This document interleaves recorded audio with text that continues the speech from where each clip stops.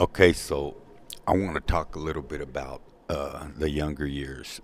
We were talking about how your environment can shape you, and all the things that I saw and heard when I was young. And a lot of them were my choice. I preferred to hang around older people. So I was exposed to a lot more than I should have probably been at a young age. But once again, I want to talk about my grandfather, Leonard Anaya, Leonardo. That's who I named my book after, Lenny. But I was always hanging around at the bars he owned or worked at. I'd always be with him, especially when he owned his own bar. He told me to just always to come before closing time so I could be there with him when he closed, when he locked up, because they weren't always in the best parts of town. So I did. I'd always go and we'd close up, and there would always a few stragglers. He'd let them finish up and then run them out, and he'd get the money together, and we'd both walk out to his car or truck, and I'd let him get in and drive off, and then I'd follow him a little ways just to make sure nobody was following him, you know. And when we came out, we both had our pistols in our hands too. And one time, Grandpa came out drunk, and there was some black guy walking by, and he pulls his gun out and just shoots up in the air, and that dude took off running. Man, it was funny as shit.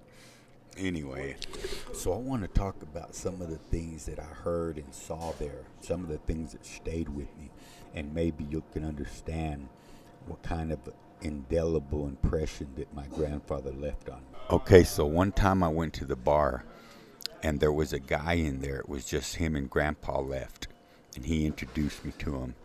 This guy had just done 25 years in prison, and the first person he wanted to see was my grandfather when he got out. So they were there talking, and I was introduced to him, and I'm gonna have to fill in the parts, backtrack. So let me tell you what I heard. This man, and by the way, every time he got up to go take a piss, he had a big old 45 in his waistband that I saw. So he tells my grandfather, if anybody ever told me to shut up, I would kill him. But if you tell me to shut up, to shut my mouth, I will do it. That's how much respect I have for you. And Grandpa would just say, stop, come on, stop it. And, he insisted, no, Mr. Anaya, that's how much respect I have for you. I would kill anybody for talking to me like that, but if you tell me to shut up, you'll never hear another word out of me.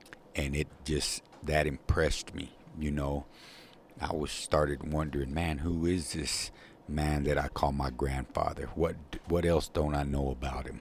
Well, then Grandpa told me that this guy had killed two dudes in the bar, two brothers. They were after him.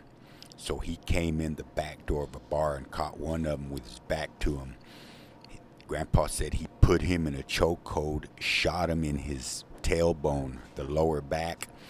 And when his brother heard the shot, well, everybody turned around and looked.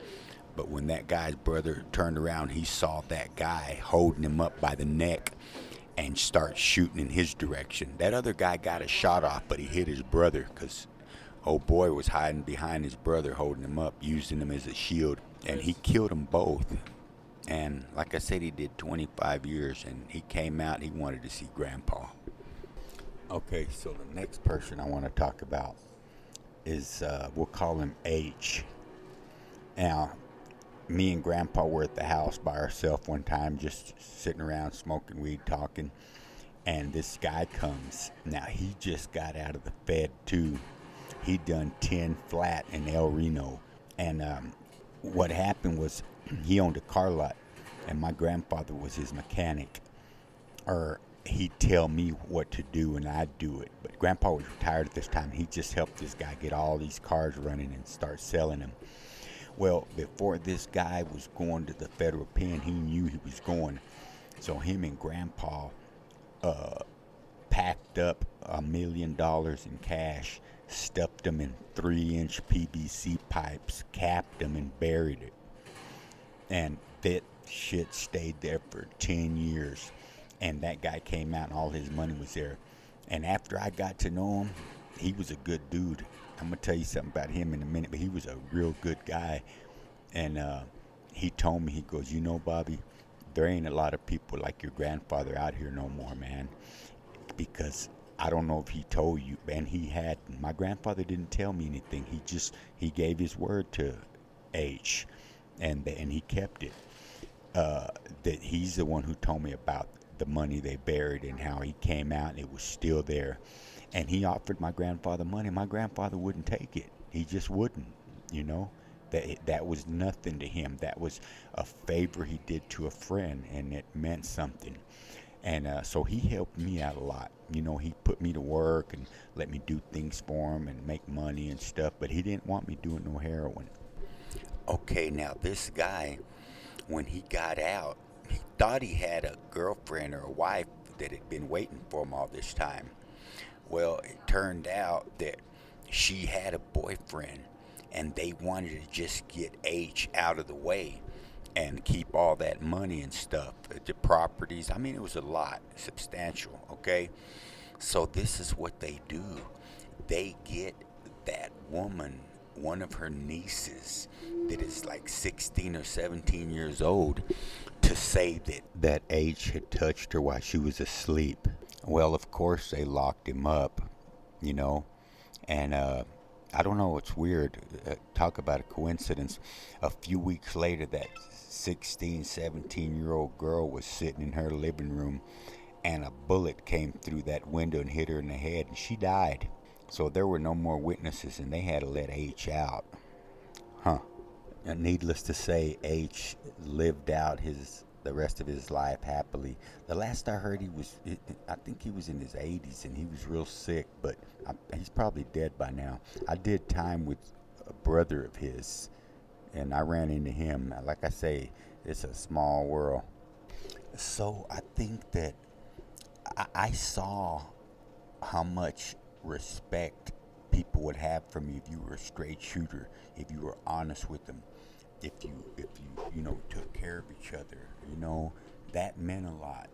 And Grandpa was always saying, people are gonna give you stuff, son. They're gonna trust you with things just because of me.